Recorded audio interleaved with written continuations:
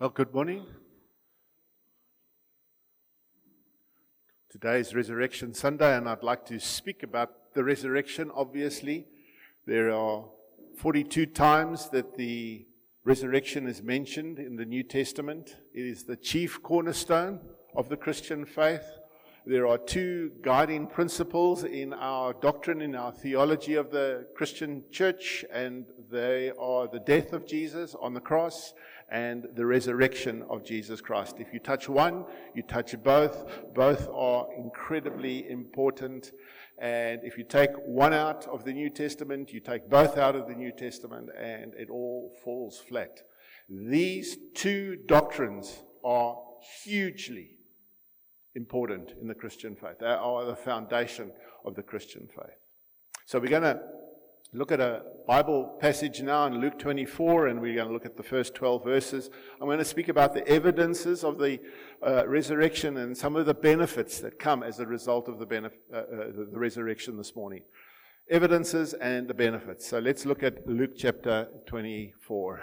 Now, upon the first day of the week, very early in the morning, they came upon the sepulchre, bringing the spices which they had prepared, and certain others with them. And they found the stone rolled away from the sepulchre, the tomb. And they entered in and found not the body of the Lord Jesus. And it came to pass, as they were much perplexed thereabout, behold, two men stood by them in shining garments. And as they were afraid and bowed down their faces to the earth, they said unto themselves, Why seek ye the living among the dead? He is not here, but is risen. Remember how he spake unto you when he was yet in Galilee, saying, The Son of Man must be delivered into the hands of sinful men and be crucified, and on the third day rise again. And they remembered his words and returned from the sepulchre and told all these things unto the 11 and all the rest. And it was Mary Magdalene and Joanna and Mary the mother of James and the other woman that were with them, which told these things unto the apostles. And their words seemed to them as idle tales, and they believed them not. And then Peter arose and ran unto the sepulchre, and stooping down, he beheld the linen cloths laid by themselves, and departed, wondering in himself at that which was come to pass. Just so far. I didn't realize that I had to do the ye's and the yows and it was the New King James Version, not the Old King James Version. So the resurrection is the most incredible fact in all of history. It either is the greatest single deception or the greatest single fact in history. So it's based on three evidences, and these are the evidences that I want to talk about this morning. First of all, it was the empty tomb. The tomb was empty. Jesus was crucified on a Friday. He was placed in a tomb. And then there was the Sabbath, and nobody was there for the Sabbath. They rested. And then on the Sunday morning, the woman went with embalming fluid, liquids, and to anoint the body of Jesus. And when they arrived there, there was no explanation of what had happened. It was just the fact that the stone was rolled away. And they went in, and the clothes were neatly folded.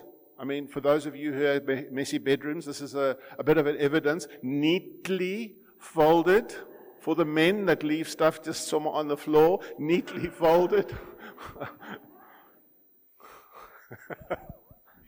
I wish you could see what I'm seeing right now. The wives are turning to the husband.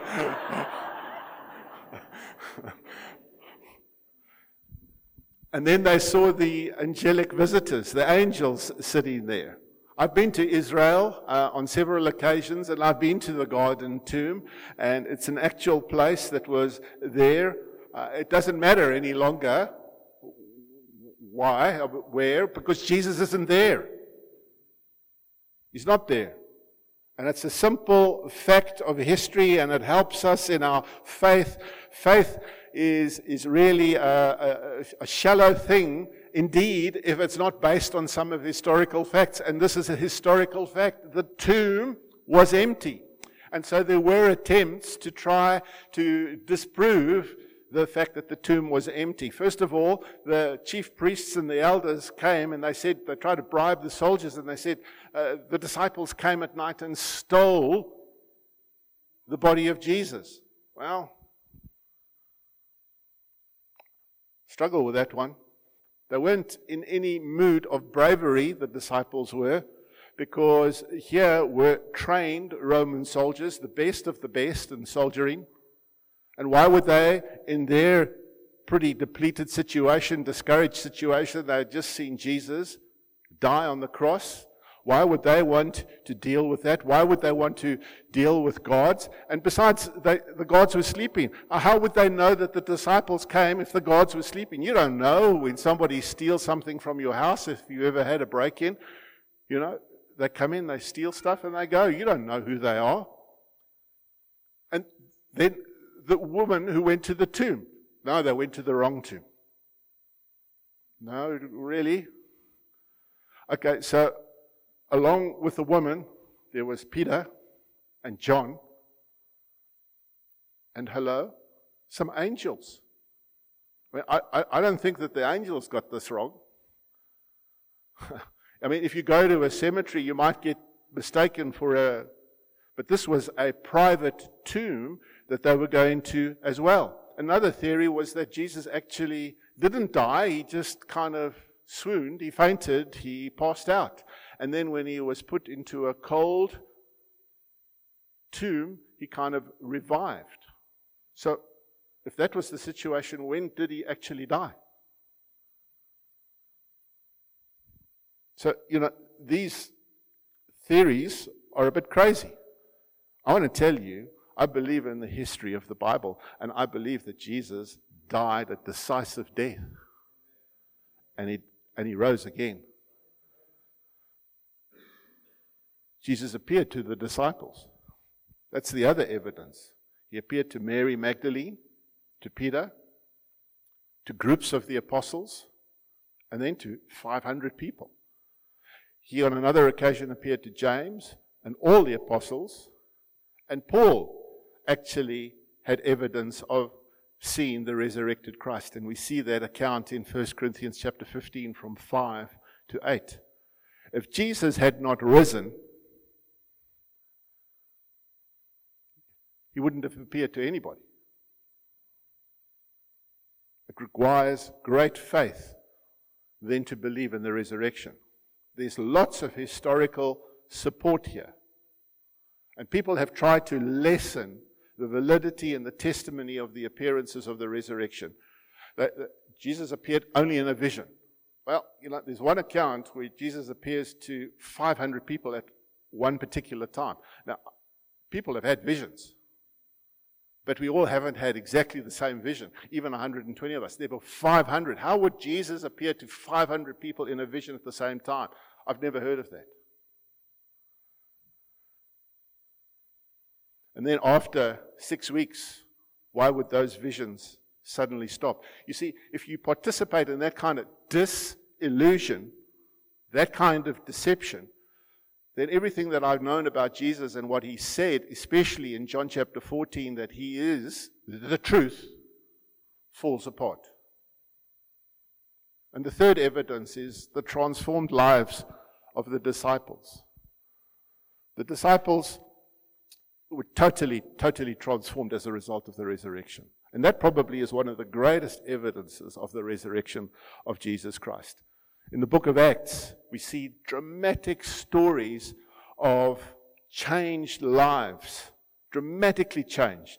They were feeble, faltering, faithless followers of Jesus, cowering in the presence of their enemies, sleeping in the garden, hiding away in fear, and in an instant their lives were radically changed because they had had an encounter with the risen Christ.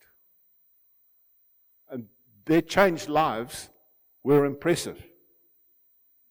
Totally impressive. I mean, to the point where out of the 12 apostles, 10 of them actually died as a result of persecution and martyrdom. There's only one disciple that died a natural death, and that was John as an old man. And they were prepared as a result of the resurrected, having an encounter with the resurrected Christ. They were prepared to go on and meet their death with great courage and great boldness. So the resurrection is the most important element in Christian preaching. There's not a sermon in the book of Acts that doesn't talk about the resurrected Christ. If the resurrection is removed, the message of the early church loses its foundation, loses its soul, loses its backbone. 1 Corinthians chapter 15 and verse 14 tells us that our preaching would then be in vain. In Revelation chapter 1 and verse 18, I am he that liveth and was dead, and behold, I am alive forevermore. Amen. And have the keys of hell and death. I think going forward, let's do the new international version. These and thous and ye's and yeas. I'm not good with that. So those are the evidences. But let's look now at the benefits of the Christian faith. What benefit was there that Jesus was raised from the dead? Well, the first benefit was the resurrection means that Satan and sin are defeated. Satan and sin are defeated. Christ proved through the resurrection that he was the master of Satan and death and sin. For centuries, there had been this ongoing discussion, this ongoing debate. Who's in charge? Who's in charge of this world? Who's in charge of this universe? Is it Satan? Is it God? Maybe at one point God will give the keys to Satan and he will take charge. But what Jesus Christ accomplished on the cross and through the resurrection changed everything. 2 Timothy chapter 1 and verse 10.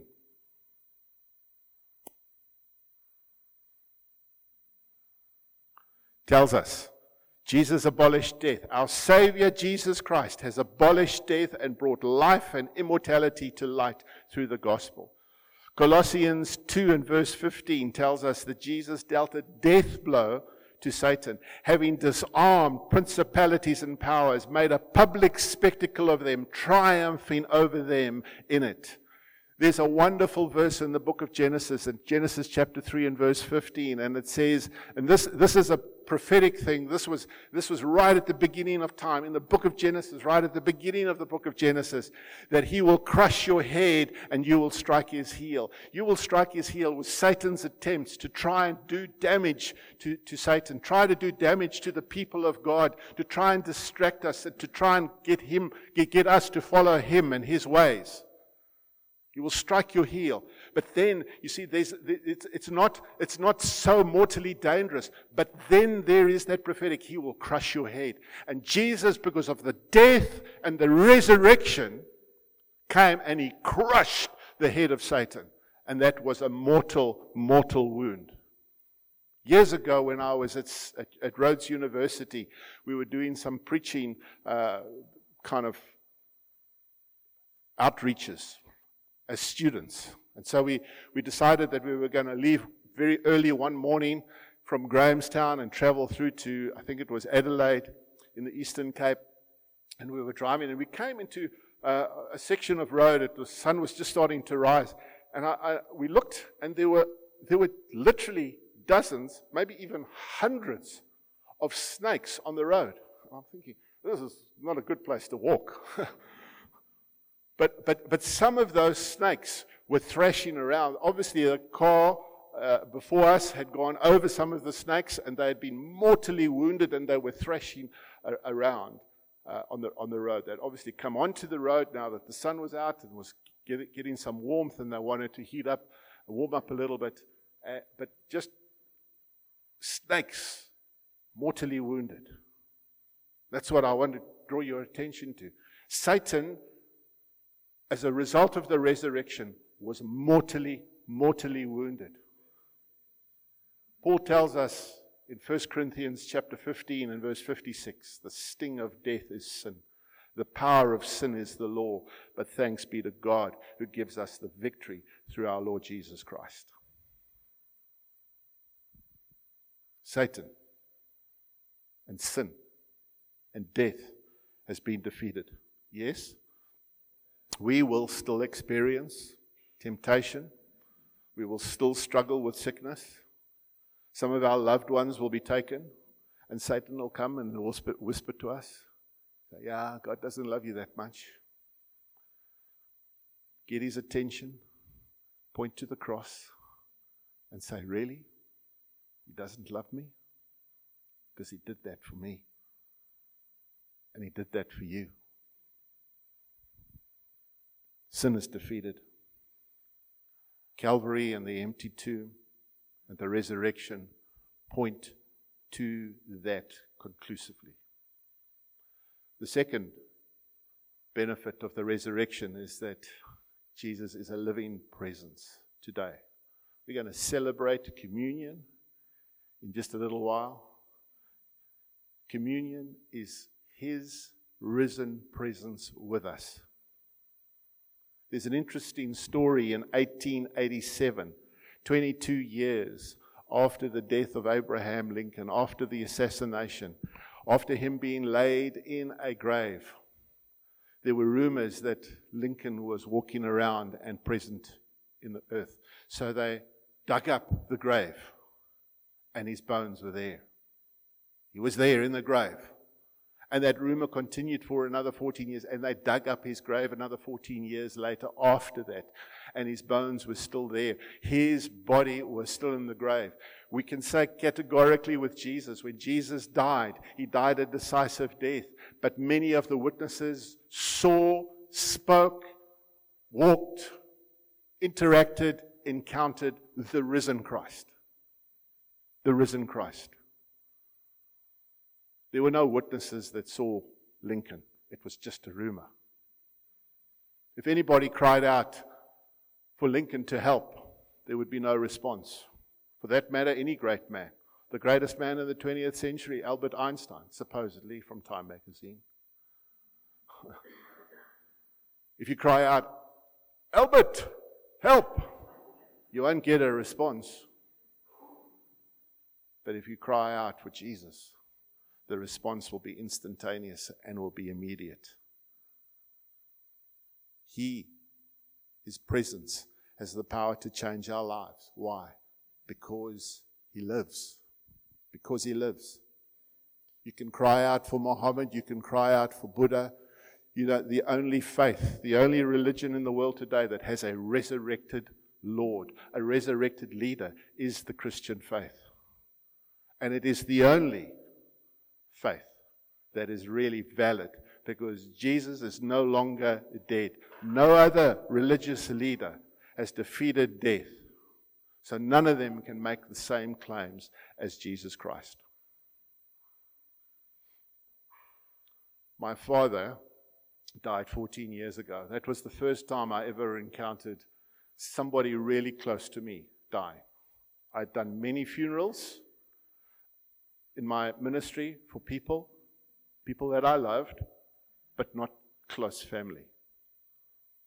And that was the first funeral that I did. And for the first time, I encountered death of a family member. But you know, the interesting thing, the song that we sang at the beginning, our hope is in Jesus. And there will come a time and there will come a day when we will know that we will see one another, we will have an encounter with one another, we will be able to embrace one another. Today is a great day for chocolate, for Easter eggs, for marshmallow Easter eggs. But you know, it's much more than that. Because Jesus Christ rose from the dead. He is our anchor in a storm.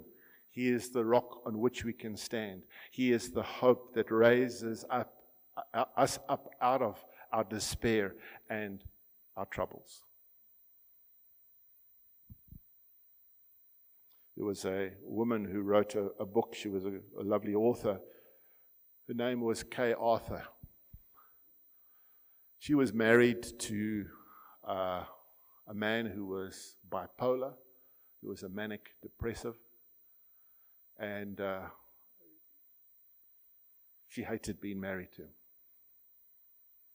At one point, she had an affair. He found out about it and said, I'm going to commit suicide. And she said to him, as coldly and as bluntly as that, go ahead, I can do with your inheritance. And a few days later, he did exactly that. He hung himself and he died. And she went to his funeral. She felt like such a failure. Failure as a wife, as a mother, as a person. And there was just huge anger and frustration and pain within her.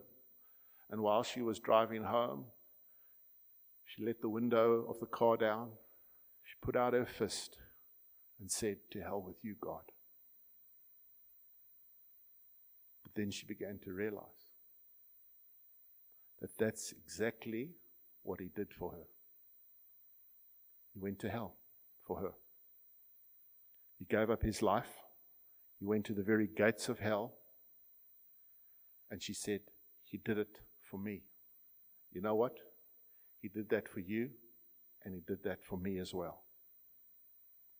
And she wrote a book after that saying, Lord, I need your grace. The resurrection proves that Jesus is a living presence today. He's not a figure in a book. He is a living presence. It's not enough to study about Jesus Christ. You have to have an encounter with him. No matter how good a scholar you are and you can know all the facts about Jesus, but if you haven't had a living encounter with him, it'll make no difference. It's not about knowing about a person, but it's knowing a person personally. And for 40 days, Jesus made many appearances to the disciples. They walked together along the road. He suddenly appeared behind closed doors to the disciples. When they drew up a boat after fishing, he was there making a braai, making a barbecue of fish for the disciples as they came. He just suddenly appeared. And I think it was for him teaching them that suddenly Jesus is going to appear. He's going to appear, teaching them that when he returns to the Father, the Holy Spirit will just be there, and that they are to walk now by faith and not by sight. And when he eventually lifted into heaven in the ascension, those famous words became true. Lo, I am with you always, even to the end of the age. He is a living presence today. And then the last benefit is that we're going to encounter him all the time in glory. I want to tell you, this is not so much good news. We're all going to die. We're all going to die. I've told the story many times, and for those of you who have heard it 5 times, but for those new guys who are here, I'm going to tell this story. There was a guy who was preaching about eternity and about glory, and he said, everybody in this congregation is going to die one day. And a guy sitting in the front row started to laugh. So I thought, maybe he didn't hear. Because this is serious stuff that I'm talking about. You're going to die. Everybody in this congregation is going to die one day. And he started to laugh even louder. He says, what you laughing at? He says, I'm not a member of this congregation.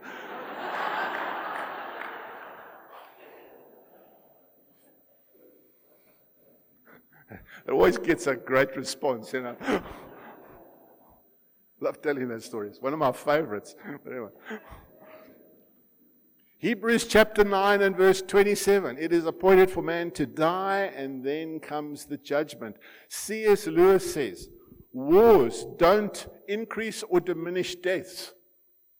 Death is 100% certainty. It increases or decreases the duration of your life, but you're going to die anyway. Death is certain. But the resurrection guarantees our resurrection. Let's look at what Paul says in 1 Corinthians 15 and verse 20 and then 51 to 54. 1 Corinthians 15 and verse 20. But the fact is that Christ has been raised from the dead. He has become the first of a great harvest of those who have been raised to life again. Verse 51. But let me tell you a wonderful secret God has revealed to us. Not all of us will die, but we will all be transformed. It will happen in a moment, in a blinking of an eye, when the last trumpet is blown.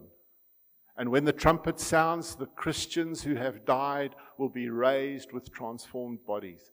And then we who are living will be transformed so that we will never die. For our perishable earthly bodies must be transformed into heavenly bodies, and we will never die.